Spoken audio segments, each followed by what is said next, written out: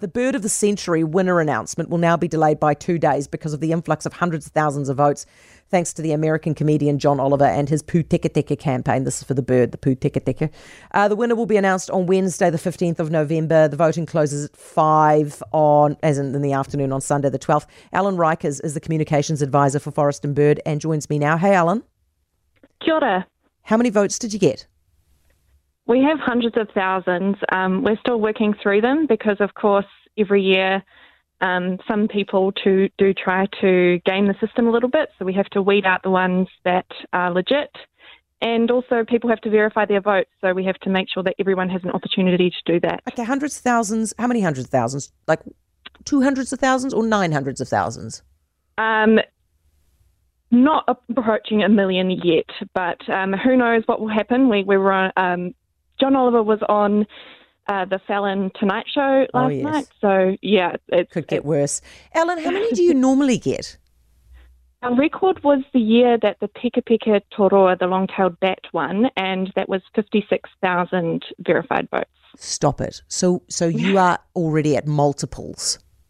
Yes, absolutely. It's just been mind-blowing. Alan, why do we do this competition? What's the point? I'm sorry, I'm not really supposed to ask you this question, but every year I look at your competition, I go, why are we doing this every year? Why do we do it? Well, what's the reward? It's an opportunity to celebrate our native birds and to talk about our native birds for 2 weeks. So let's say you win it. Let's say John Oliver wins it for his Pū Teka Teka. What does he get? Does he get a prize?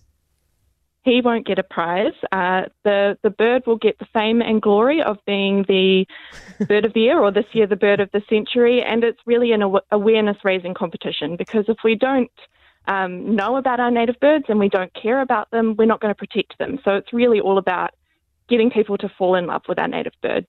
Okay. Alan, thank you for your time. Good luck counting those votes. You could get the Electoral Commission to help you out with it. I heard they're really good at that. That's Alan Rykers, Communications Advisor for Forest and Bird. For more from Heather Duplessis Allen Drive, listen live to News Talk ZB from 4 p.m. weekdays or follow the podcast on iHeartRadio. 90% of parenting is just thinking about when you can have a break. And when you do take a break, enjoy the Parenting Hangover podcast. They go together like a tutu and jandals. We've said from the get-go, we ain't parenting experts, but it's cool to hear, what is your neighbour doing? What do they say? A problem shared is a problem halved. Oh, that's good. Not that my children are problems, but I feel better talking about it. The Parenting Hangover with Clinton Jordan. New episodes every Thursday on iHeartRadio or wherever you get your podcasts.